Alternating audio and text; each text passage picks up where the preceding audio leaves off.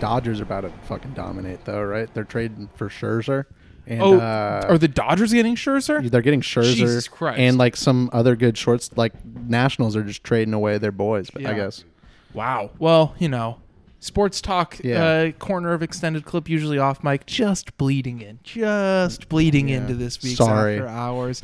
I know all of you art house goons were ready to listen to a discussion about Hsiao-hsien, but we're going to talk about the Dodgers. The Dodgers. No. We did an episode a few weeks ago that JT picked out that this would have fit right in with in another country. I think it was like episode 14 or so, where we talked about filmmakers going outside of their home turf to make a film. And this was the first film outside of Taiwan that Hsiao-hsien made. He made 2 films outside of Taiwan. This one, and he made another one with the French title that actually was in France. This one just has the Frenchy name. I was going to be like, was this movie actually in France? No. Then it would mean you weren't paying attention. No, well, I obviously, well, yeah, it was a bad joke. It was whatever. No. You thought it was in France. Or I wasn't paying attention. Malcolm. Yeah. I didn't watch the movie, guys. It's okay. Can you guys take over the episode? Logging this on Letterboxd without seeing it. Hsiao-hsien's beautiful portrait of Paris. I Reminiscent of the Lumiere's earliest films. Wow, yeah. I was drinking my cafe while watching this, and a thought occurred to me. He really is one of the French masters. Sounds like a classic Malcolm review. It's very much like the Lumiere. That is true. That is my review. I just stopped writing. Yeah, Malcolm really does not. You weren't even logging these movies this week on Letterboxd, did you? We'll get them in. We'll get them in. It's a diary, and you don't have to do it on the exact day. Well, that's kind of usually how a diary works, is at least at the end of the day. I don't know. So many rigid rules. Did you pay attention in 3 Women? Well, I mean, I don't want to do it how she was doing it. She's kind of weird. Then you're going to have Scott reading your diary. All right, random side note of people we don't know. Sam, remember you met Sam once? He's an extra on the new Spielberg movie, and he's talking to Spielberg on set. What? As an extra? Yeah, I don't know how the fuck this happened. But that's crazy. Yeah. Anyway, Sorry. Speaking of more people that I've met at Malcolm's house. So Hsiao-hsien's first film outside of Taiwan is set in 2003 in Tokyo. But like his Taiwanese period films, the past and present are always kind of in exchange with one another. As this one was made for Shochiku to celebrate Ozu's 100th, not birthday, but the 100th anniversary of his birth. And it's kind of like right from the start, you see that Shochiku logo, and it's like, oh, I'm in for something a little different than I'm used to from Hsiao-hsien. Yeah, that was kind of why I picked this, because I mean, I feel like Hsiao-hsien's general style is not. I can retake that if it's too close to. That was something. Honestly our fault. JT's just watching fucking Lost in Translation. just like, all right, how can I be funny? How can I be funny about this Japanese movie? This is all going in the can. Is it? We'll see. But I think that Hsiao-hsien's general style is not dissimilar to Ozu's, where it's like kind of sparse. I mean, a little bit more abstracted than Ozu usually goes. And I was curious, like, what his tribute would look like. And I mean, I also thought it's like interesting for like a Chinese filmmaker to like make a movie like set in Japan because of the complicated history there. Mm-hmm. And I know that in like in 3 times, I think he touches on that a little bit in like one of those stories. So I was curious like what he would bring to the table with this. And I don't know, pretty much like what you would anticipate, but I don't think that's like a bad thing. I think it's a pretty mellow film. It took me a while to get into it and like sort of match its vibe at first, but I don't know. The more I thought about it and was sitting with it, the more it grew on me.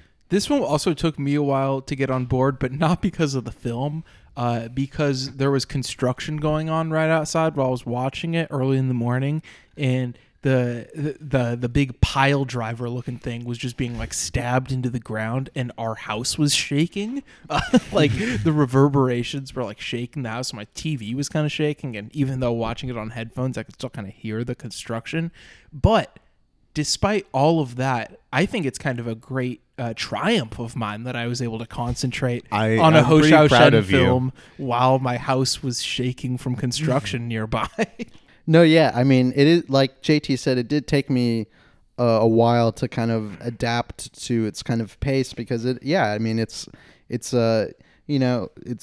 slower than real life, but like in like I don't know. I love like kind of the focus on composition. It's kind of like when you kind of slow down a movie that much, it's almost like kind of there's different goals here than like a normal movie. And like it like even before I kind of was fully on, what it was doing, I guess it's like I'm just like, all right, my way in, I'm just going to appreciate kind of like the complex compositions he's putting together here. And I think they kind of, I don't know, it kind of compounds in a way, and whether it's just me getting more on the wavelength or the movie getting better, sometimes it's hard to tell, but it's just like I don't know, it kind of, that momentum kind of builds up in not in a way you traditionally think of momentum, but in a unique way. I think like to directly compare Ozu and Hsiao-hsien in something that like emerges in this in particular is just like being alienated by capitalist modernity, and that's like obviously present in both of their work a whole lot.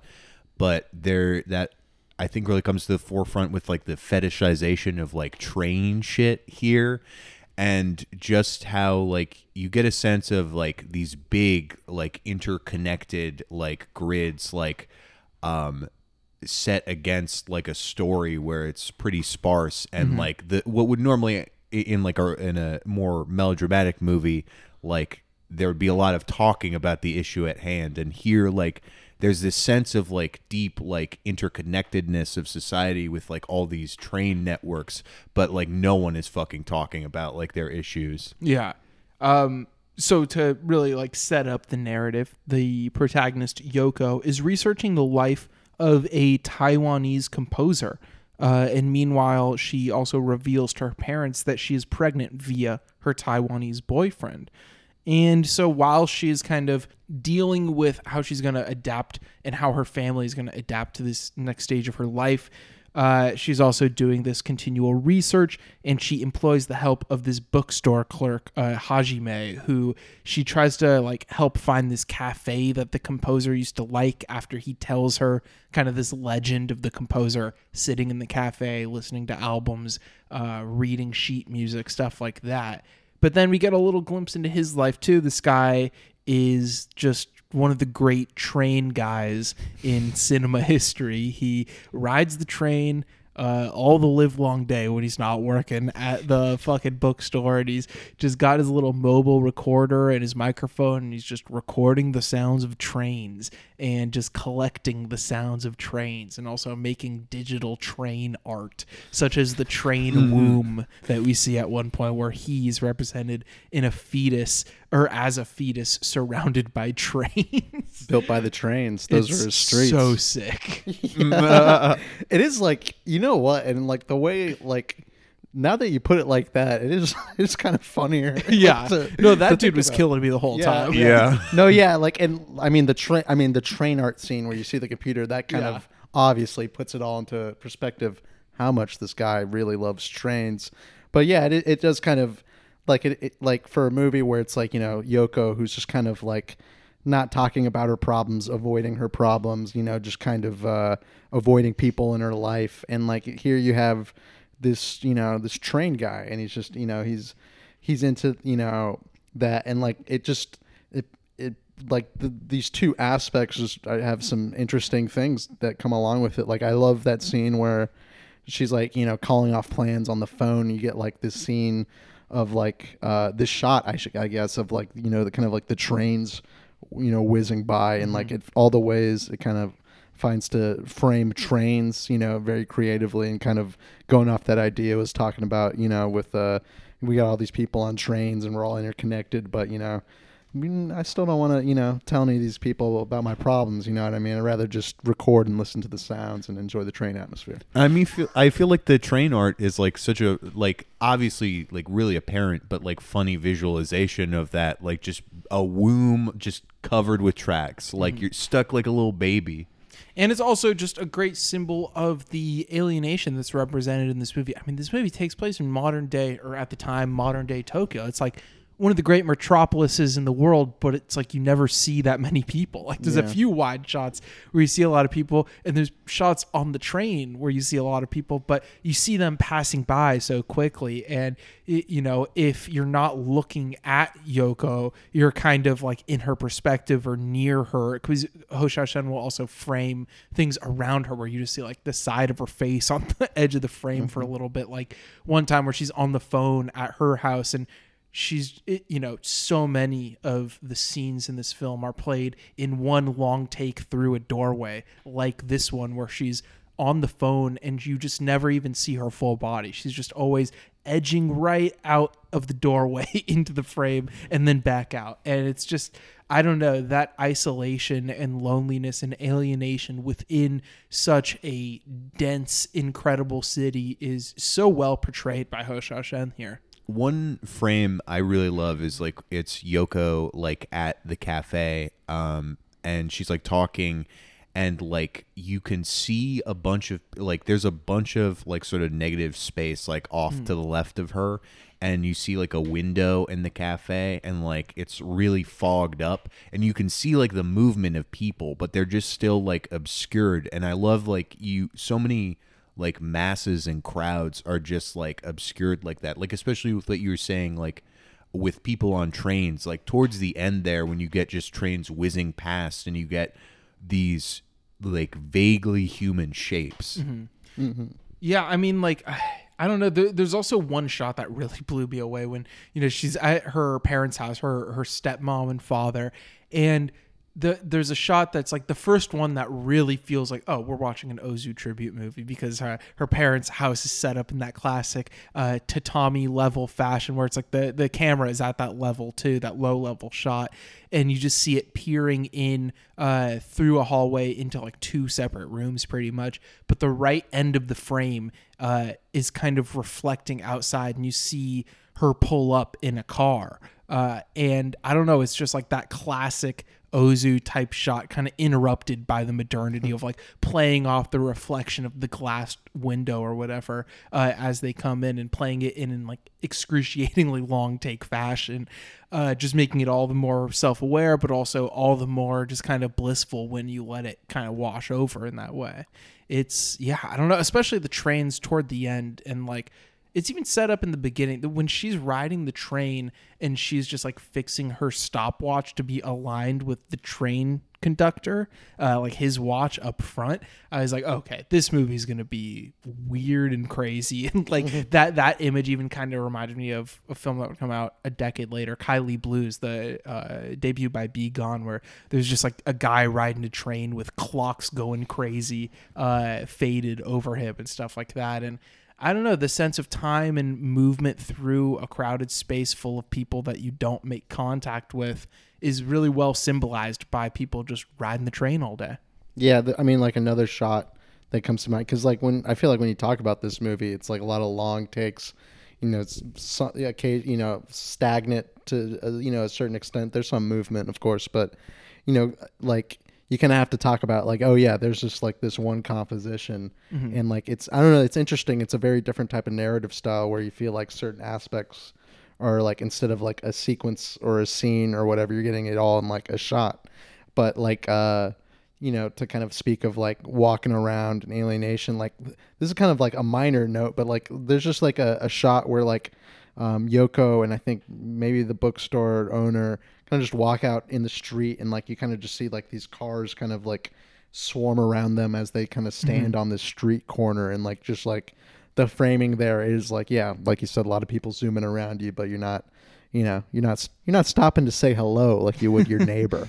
It's like weird to get like something that's like kind of an Ozu riff without like the like cathartic emotional release to it. I mean, like obviously we talked a lot about like how generally like alienating the film is. But I mean, there's still like really like great like tranquil beauty that I think is like present in Ozu's stuff. In one of the shots where it's like Yoko going like on the trains, the camera moves up and I think like focuses a long time on like the tree sort of like, I mean, not a long time, but like holds just a little bit on like the tree swaying in the breeze. Oh yeah, when it's shooting from across the street, when she's at the trains, outside the train station, kind of. Yeah, she's just framed by these out of focus, branches or leaves or whatever greenery is in front of the camera in the foreground, kind of. And yeah, stuff like that. I don't know. He's just always playing with different ways to frame the character with foreground and background. And yeah, the cafe with the totally blown out windows and totally vague sense of people passing by outside is great too. And there's one shot on the train where you see another train coming the opposite way and he's shooting across the platform. And it's just this great blur for like 25 seconds, it feels like. And yeah, I don't know. I can't say enough about the, visual accomplishment of this movie. The first scene with the bookstore guy, like it is like pretty vague the way it plays out to start. She's just like asking this guy for info on this composer, and you get this dog in the background who's very excited, and I don't know, it's just all these kind of little things. And then the next scene you get that shot I described with her car pulling up to the parents' house, and then it just stays in that shot as they talk, and whatever. The reverse is when both of the parents have left the room. It's just her laying there with the cat wandering around the room. And that shot lasts like 2 minutes almost. And the slowness kind of, I don't know, just obviously forces you to think about both the scenario and the aesthetic achievement, but it's also just nice to luxuriate in. Yeah, I feel like it flows from like moods like pretty smoothly. Like at points in this, it's like definitely like, I don't know, just like pretty miserable, like seeing the dad sort of react to the news and just like him be like stonewalled, like silent that his like daughter's pregnant. It's like, oh, well, what are we going to do? Like, we're going to like get pension soon. And like, she doesn't want to marry this guy. And he's just like fucking like shutting up and just staring out the window and just not saying anything at all. But then it will like float into like, I don't know, having that type of stillness be more calm and like beautiful. I also really like the one scene where it's just Yoko with her parents eating noodles and they're shot from behind. It's just the backs of their heads. And that's the whole scene, is just the one shot of their back of their heads. And you just hear the audio of them slurping noodles for like a minute and a half. No, yeah, I feel like a lot of like one visual trick he has in his bag is like just not revealing something, or like, being selectively revealing. Like in the beginning, there's like a shot with like a character, on the phone or whatever. And there's someone who has, just come home, and that like, you don't really get that review of the person who came home, but like, on like the right side of the screen, but the character on the phone like goes to the left side of the screen to grab something, and the camera follows them to like, as they grab it, and kind of like the selective removal of their person, kind of like, yeah, I think it is like there's kind of like a, even though she's hanging out with people, it's kind of like about living a chill, lonely life in the city, you know what I mean? Sometimes that's cool. You're walking through the park, it looks nice, go hang out with your parents, but sometimes it's there's other consequences to that don't feel so good. I feel like you mentioned directors having bags of tricks, like fairly. That's a Malcolm thing, and you also say one for one. One for one. A lot. No, I'm not like one of one. Okay, yeah. I'm not. It's not a. No, it's not a bad thing. I like those isms. No, yeah, exactly. That's what I'm saying. Let's spot them out. All the fans, listeners, if you've ever experienced a Malcolmism and you want to tell us about it, just write in, or just DM him on Twitter. I'm sure he'll like it. Write in. We need material on the show. But you were saying how the camera, followed an object or followed a character. I feel like, the camera's so still for most of this that whenever it does move at all, it feels like such a shock. And there's one moment where Yoko's taking a picture of this building, and then, she's like looking up at it, shooting vertically. And so Ho Xiao-hsien like pans up to kind of match that, but then a tree branch like hits the camera almost like it's like the top third of the frame is then like a tree branch. And clearly that's not what she's shooting, but I don't know, you just find different types of beauty not following characters and action in a traditional way. And there's nothing traditional about Ho Xiao-hsien movies, I'll tell you that. They're freaking out there. Yeah, I mean, you make a Ozu tribute, but it's in the city, come on. And it looks like a Ho Xiao-hsien, it looks Yeah. like a Taiwanese Ho Xiao-hsien movie, other than the signposts that make it clearly set in Japan. Like he's using, a usual cinematographer, the dude Mark Lee Ping Bing, who's done like 9 of his movies and a couple Wong Kar-wais. And I was looking at his credits. He also shot Wing Chun, the Lau Kar-lung martial arts film, one of my favorite martial arts films. So shout out to Mark Lee Ping Bing. I need to look into more of his Speaking work. of cinematographers, we were talking about the cinematographer for the Choi Hark movie that we talked about on the main feed.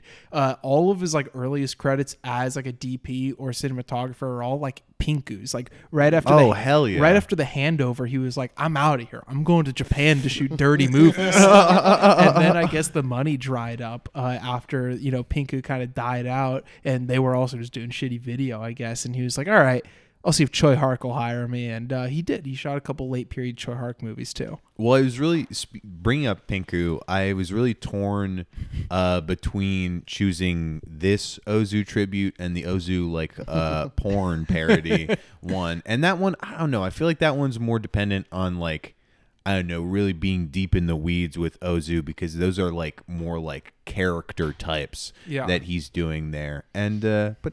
We'll talk about that one day for sure. Well, I mean, hey, look, there's no hardcore or softcore sex in this movie, but if you get off to just the implication that someone has had sex before, or someone's pregnant, That's true. oh, man, that shit's pretty hot. Yeah, it could be a fetishist of pregnancy, trains.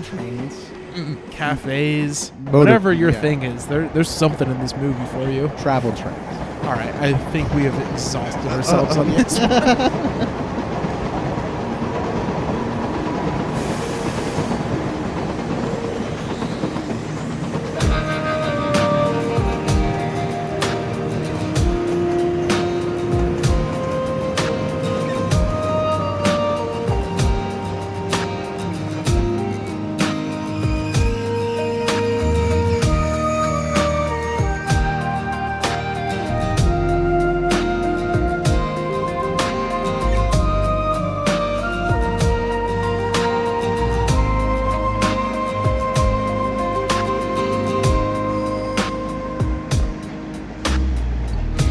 芝居の受かったのは